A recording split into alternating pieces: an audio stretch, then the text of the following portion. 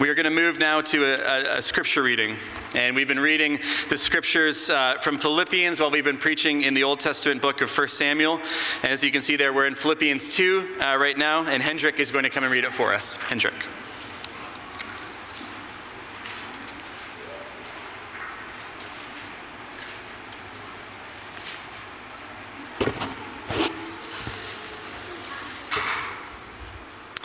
Philippians 2 from verse 12.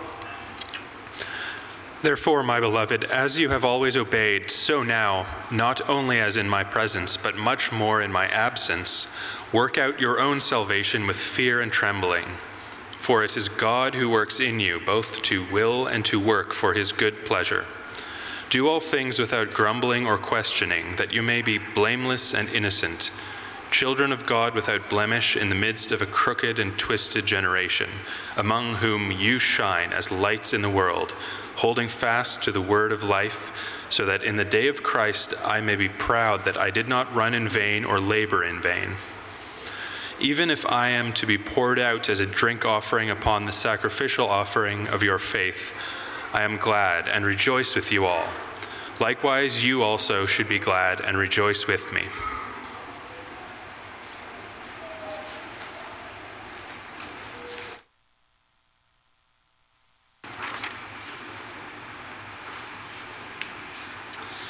Well, we are continuing our series in 1 Samuel. 1 Samuel has a sort of a mega theme of what does it look like for Yahweh, the God of Israel, to be king? How is he king here? How is he king here? And as you'll see in today's text, how is he king even in a foreign land, even when he's been exiled by means of the Ark of the Covenant to the land of Philistia?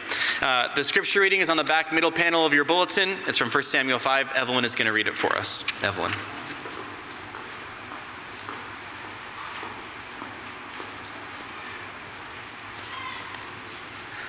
When the Philistines captured the Ark of God, they brought it from Ebenezer to Ashdod. When the Philistines took the Ark of God and brought it into the house of Dagon, they set it up beside Dagon. And when the people of Ashdod rose early the next day, behold, Dagon had fallen face down on the ground before the Ark of the Lord. So they took Dagon and put him back in his place. But when they rose early on the next morning, behold, Dagon had fallen face down on the ground before the ark of the Lord, and the head of Dagon and both his arms were lying cut off on the threshold. Only the trunk of Dagon was left to him. This is why the priests of Dagon and all who enter the house of Dagon do not tread on the threshold of Dagon in Ashdod to this day. The hand of the Lord was heavy against the people of Ashdod, and he terrified and afflicted them with tumors, both in Ashdod and its territory. And when the men of Ashdod saw how things were, they said, the ark of God of Israel must not remain with us, for his hand is hard against us and against Dagon our God. So they sent and gathered together all the lords of the Philistines and said, what shall we do with the ark of the God of Israel? And they answered, let the ark of God of Israel be brought round to Gath. So they brought the ark of the God of Israel there. But after they had brought it round, the hand of the Lord was against the city, causing a very great panic. And he afflicted the men of the city, both young and old, so that the tumors broke out on them. So they sent the ark of God to Ekron. But as soon as the ark of God came to Ekron, the people of Ekron cried out, they have brought round to us the ark of God of Israel to kill us and our people. They sent therefore and gathered together all the lords of the Philistines and said, send away the ark of the God of Israel and let it return to its own place, that it may not kill us and our people. For there was a deathly panic throughout the whole city. The hand of God was very heavy there. The men who did not die were struck with tumors, and the cry of the city went up to heaven.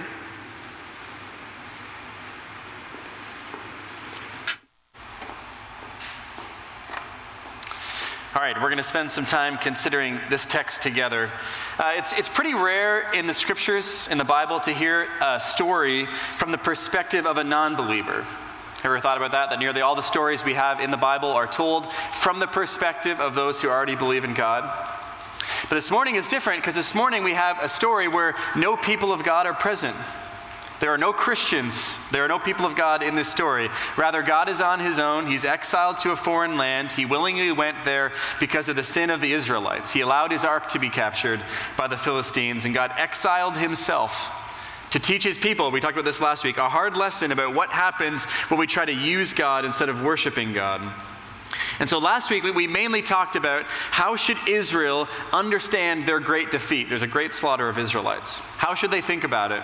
What lessons should they take from it? But this week is precisely the opposite question because it's considered from the Philistine perspective.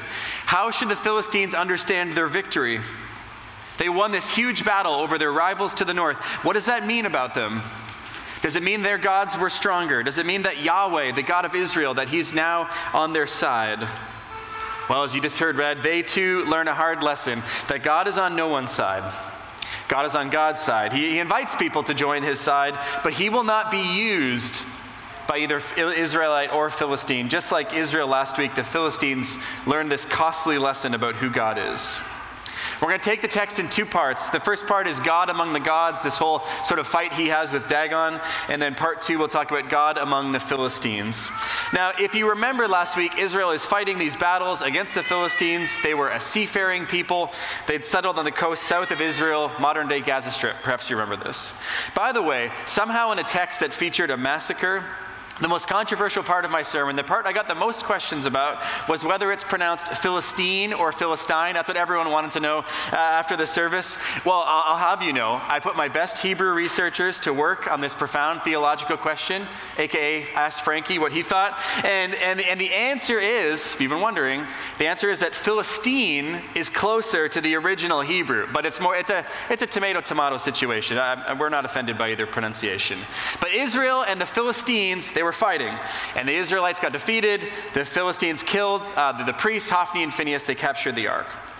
If you look at verse 1, it says they take the ark from Ebenezer, that's where the battle was fought last week, and they take it to Ashdod. Ashdod is the northernmost of the 5 cities of Philistia. It was the closest to the battle. Makes sense. The Philistines take the ark of God. They set it up in the house of Dagon. Now, Dagon we don't know too much about. He's a regional god. The only references in antiquity we have come from this area. We know that he's worshipped. He has his own house, his own temple. We don't know really what he looks like. We don't know what he was the god for. There's a little bit of evidence that suggests he was the god of like grain or of corn or something like that, but there's a lot of debate. The later verses here reveal he had hands, he had a head, he had a torso or whatever, and so he was probably somewhat human looking, but we just don't know. There's not much inside or outside the scriptures that give us any sort of clue to what kind of God he was. And the author of 1 Samuel also doesn't think it's important, or we would have been told. What is important is he has a one-sided battle with Yahweh. But right now, he's the chief god of the Philistines. They put the ark of God in Dagon's house beside him. Now, what does that mean? Why are they putting the ark of the covenant in his house? Well, the placement of the ark next to Dagon, it's symbolic. It means the Philistines believed their God had triumphed over the Israelite God. The previous battle at Ebenezer, it was a God contest, and Dagon outgodded the God of Israel. The Philistine thinking was, if we can capture their God, then that God is assumed to be conquered and finished. And so if you look carefully, it says, they set up the ark beside Dagon.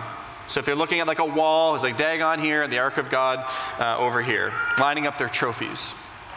But verse 3, when they get up the next day and go to the temple, instead of Dagon and the ark side by side, Dagon is lying, face down in front of the ark. It's a typical posture of worship and of reverence. It says the people pick Dagon up and put him back in his place. Notice that Dagon can't return to his place all by himself. He must be placed there. But then they go to bed. And then the next day they wake up early again, they go back into the temple, and Dagon is not only face down again, but his head and his hands have been cut off. Not broken off. The Hebrew is clear, they've been cut off. Now this was a known practice in the ancient world. It's barbaric, of course, but conquerors would sometimes chop the hands and then the head off of warriors after defeating them. So Dagon's still in his place, on his face in a posture of worship, but he's been utterly defeated. He's had his hands and head chopped off. And they've been placed on the threshold of the temple. See, if you think of a temple as like a holy spiritual place set aside, then the threshold, the doorway of the temple, can be understood as the dividing line between like the holy and the mundane, or the sacred and the secular. Dagon is sort of being exiled from his own temple. And you can see there it leads to this custom of priests taking a large step, leaping over the threshold in the temples. So Dagon's fully defeated. Now what do we learn from this episode? Sorry, I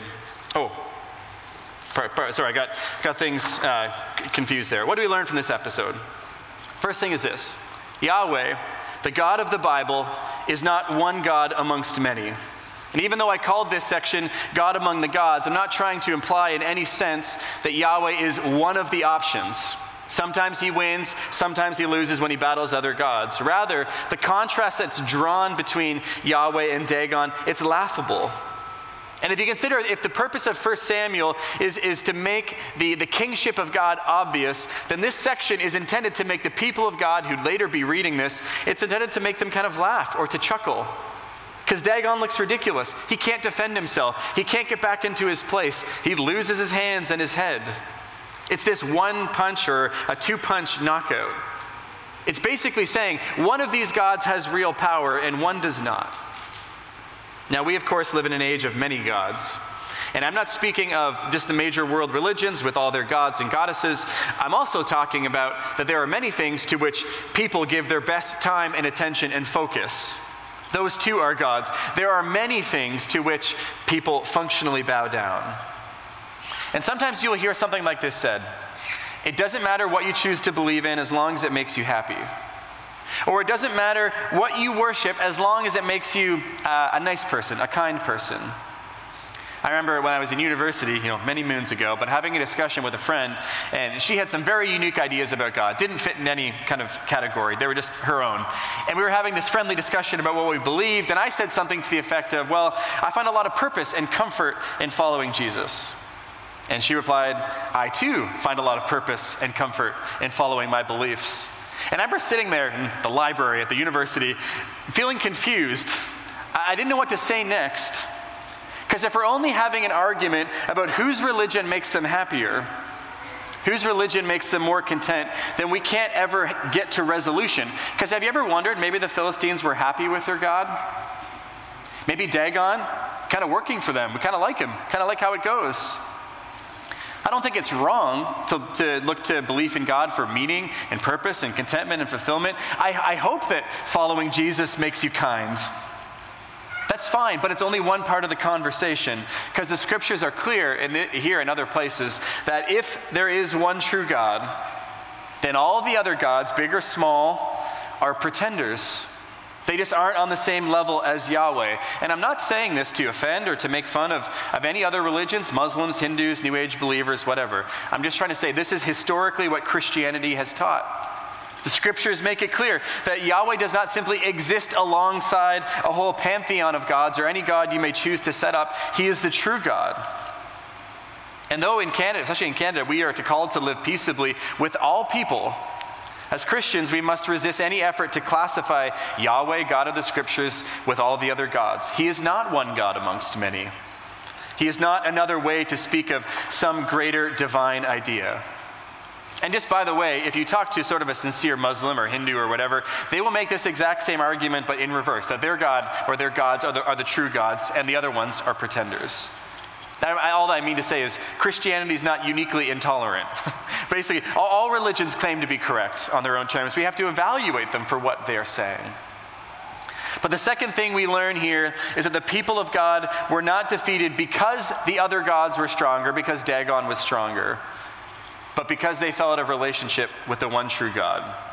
See, we quickly learn in Ashdod, the Philistines didn't win because their God was stronger, but because God was teaching his people a hard lesson. The Philistines were a tool in the hands of Yahweh, but they did not control Yahweh. Israel was defeated because they had given up on worshiping Yahweh, their God. They had decided to use him instead of honor him. I think it's easy to look around our world and feel like, well, the gods of this age are stronger than the Christian God. And depending on which spheres you run in and which kind of people you read, it can feel like science is increasingly ascendant. That all of the God-free theories of science are convincing more and more people all the time to abandon faith. Yeah, who believes in a loving creator God anymore? It can feel like the God of science or rationalism, scientific inquiry is winning. Or if you're in a different circle, it might feel like, the God of pleasure is really winning in our world. More and more people all the time, it feels like, are being sucked into a life of self-pleasing, heeding a siren song of pornography or greed, or simply a life that's focused on what I need. It can seem like the God of pleasure is really winning. But I want to remind you that on that bloody day in Ebenezer, when 30,000 Israelites fell and the ark was captured, I bet it felt like Yahweh had been overthrown. If you had been there on the day, it would have seemed from all available evidence that God was on the run, that Dagon and his people were triumphing. Wouldn't you have thought, as the ark was carted away from the battlefield and they put it in a pagan temple and they extinguished the torches and closed the doors, wouldn't it have felt like all hope had vanished? That the other gods had won? But it turns out that God doesn't need us to defend him. He can take care of himself. Sometimes for his own reasons, he lets other gods win battles and skirmishes. He lets himself take defeats. That doesn't make him not God. It just doesn't mean that the war is lost. The job of the people of God, the role we play, is to realize that even if other gods seem to be winning over here, seem to be winning over there, the move is not to abandon Yahweh, it's to cling to the true God. If pleasure or science or rationalism or whatever, if something else seems to be winning the day, it's not time to give up, it's time to return. It's time to double down on Yahweh. What Israel should have done when they lost the battle is to think, what needs to change in us? It's not God that's changing, it's us. But that's God among the gods. Let's talk about God among the Philistines. So we've talked about the battle going on inside the temple. There's concurrent action happening outside the temple as well. Verse 6, if you look, says that the hand of God is heavy against the people of Ashdod, that God terrified them and afflicted them with tumors, Ashdod and all the territory around. So the Ashdodites, they put their heads together and they're like, we have a great idea. Let's send the ark to Gath. Oh, won't the people in Gath love to have a turn with the ark? I bet they didn't tell Gath the whole story. We're like, here you go. Here's the ark. Have a turn in your temple. But so they send it to Gath, and things go even worse in Gath. General panic takes hold. Tumors break out. So the Gathians are like, we have an idea. Let's send it to Ekron.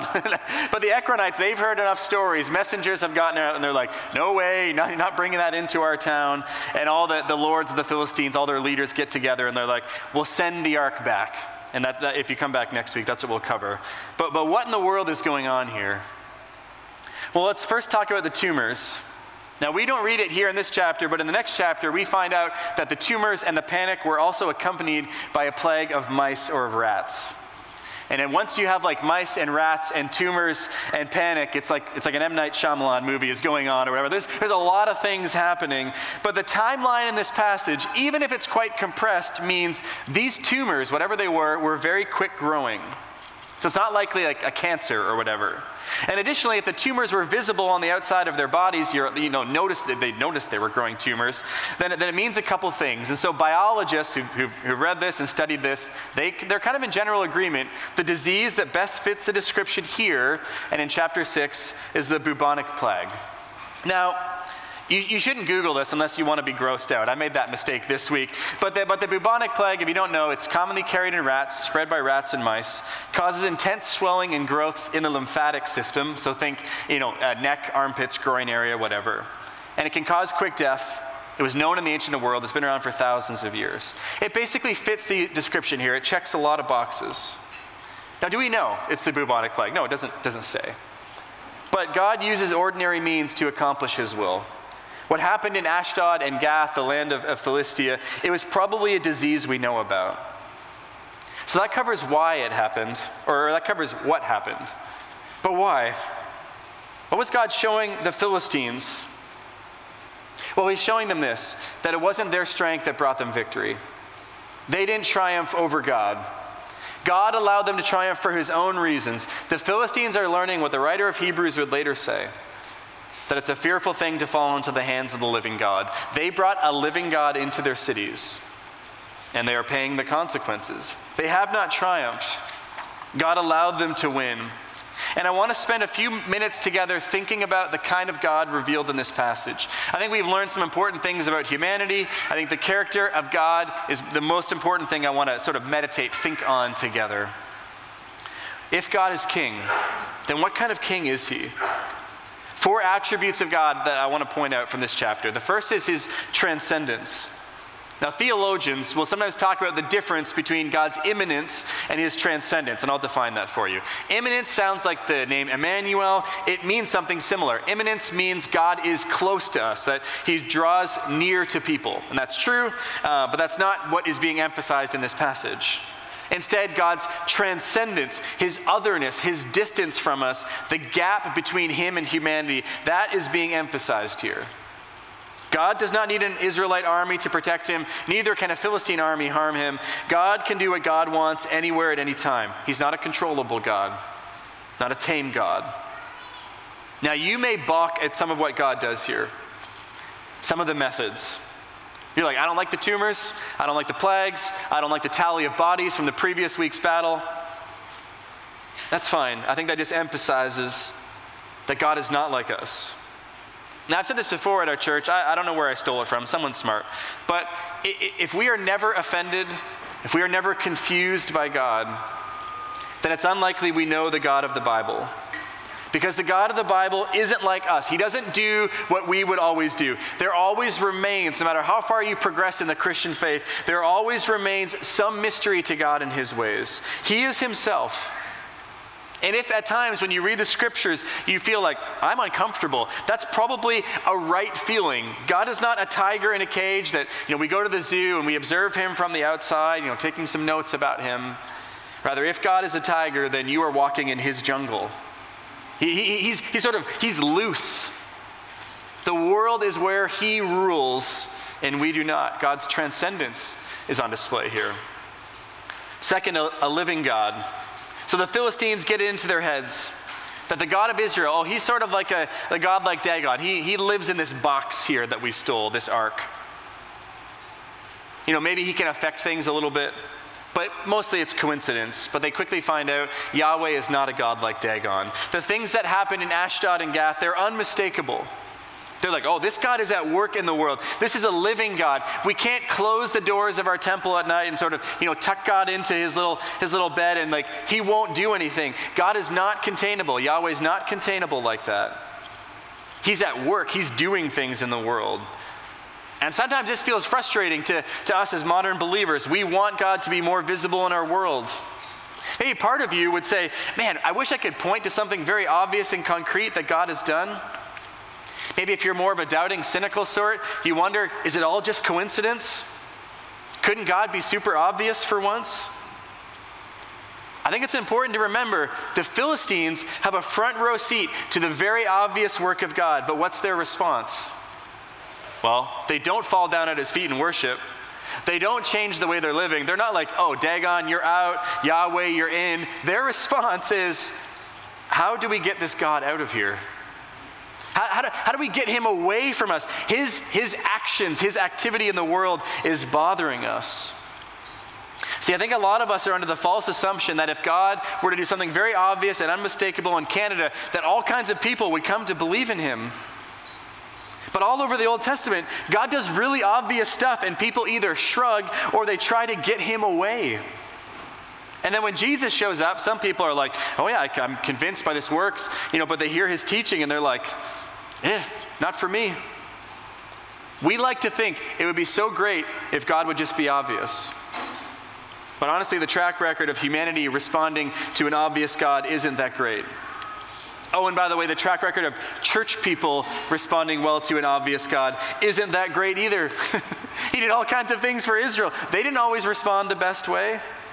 If you're wondering, why doesn't God do some really obvious things in my life? I would just say, look, maybe don't be too eager. If the Philistines are any guide, we might be more interested in pushing God away from us than moving toward him. But we also ought not forget that in God's hiddenness in our world today, it does not mean he's not active. He's just simply less obvious. He's harder to see, but the same God who knocked Dagon down is still the God we have today. Okay, third, a powerful God. Think of all the things attributed to God's power in this story. He's credited with knocking down and rearranging an idol not once but twice. He's responsible for cutting off the head and hands of an idol, seemingly without tools. He's responsible for affecting the psychological, mental state of entire cities, fear and panic and all that. He's responsible for the movement of pests, rats and mice. He's responsible for this virus or sickness or whatever that's affecting multiple cities. In not very many verses, God is attributed with control over physical objects, pagan deities, psychology of entire cities, control of animals, and control of a non-animal living thing like a virus or bacteria or whatever it was. It's an astonishing variety. I think it's easy to forget that God's powerful. Again, because he's working in these background ways, we think, well, his work is mainly confined to the spiritual sphere, isn't it? Maybe God just kind of controls the spiritual elements of our lives, but we kind of put up a little fence around what God controls, and if we do that, we actually do a disservice to him. Now, does God control your jump shot, when you play basketball, or does God control the roll of the dice when you're playing Settlers or whatever? Yes, but God seems mostly content to let the laws of physics and motion do their thing. All I'm trying to remind you of is that not to confine God to a tiny little, backyard of activity, but to remember all the places God can act. And that's the fourth thing I want to talk about, is a God for the whole world. Now, as modern people, we're quite aware of the wideness of the world. I know many of you have traveled to some various corner of the planet. But ancient gods, or ancient peoples, mainly conceived of gods as being very territorial, very geographic. There's sort of like this funny story in 1 Kings, and the Arameans, this other people, come to fight against Israel. And the first time they fight against Israel, it's in some hilly country, and the Israelites win. So the Arameans are like, oh, Israel's God must be a specialist in hill country, hill battles. So they're like, let's fight them again, but we'll fight them on the plains this time. Great idea. And then Israel wins again, the Arameans lose, because Yahweh is not a God of hills or plains. He's not only a God in Ephraim and Shiloh, he's a God of the world. Operating in Philistia, operating in the house of Dagon, not stressful to him. He's not bound by the borders of Israel. He can work in Canada as easily as he can work along the banks of the Jordan River. And I say that because in some parts of our world, it feels like God's power is bumping up against, or has even been defeated by hostile governments or restrictive laws or other religions. I just want to remind you, God rules over the whole world. He can work in Saudi Arabia or the UAE, Indonesia, Uruguay, whatever, Ottawa. He is a God of everywhere. But finally, if we kind of stitch this picture together of this transcendent, living, powerful, omnipotent, omnipresent God, what we can be left with is a feeling of profound smallness. Because you're like, man, this God needs nothing. He can't be cajoled or persuaded or forced to do anything. He can't be controlled. Listen, part of that feeling of smallness, it's good and it's right because it reminds us of our place. It humbles us. It lowers us. But I'll remind you of something else. That the storyline of the scriptures is this: the God of all things, who needs nothing, who created everything, he does not need us, but yet he loves us. A God who can command viruses has become as we are, exposed himself to those same viruses that he might show his love and devotion to us. I don't think you have to look too far into the story to find yourselves. Just tell me if this sounds familiar. There was once a people living under the curse of sin, lost and clueless. They think they are rich, they think they are prosperous, they think they are successful, they need nothing, they aren't looking for salvation, they aren't interested in God, they have false idols they're busy bowing down to in their temples, and so God sends himself into their land. That's a story we read here, but doesn't that sound like the story of the entire scriptures? Where God sends himself to people who have no interest in him?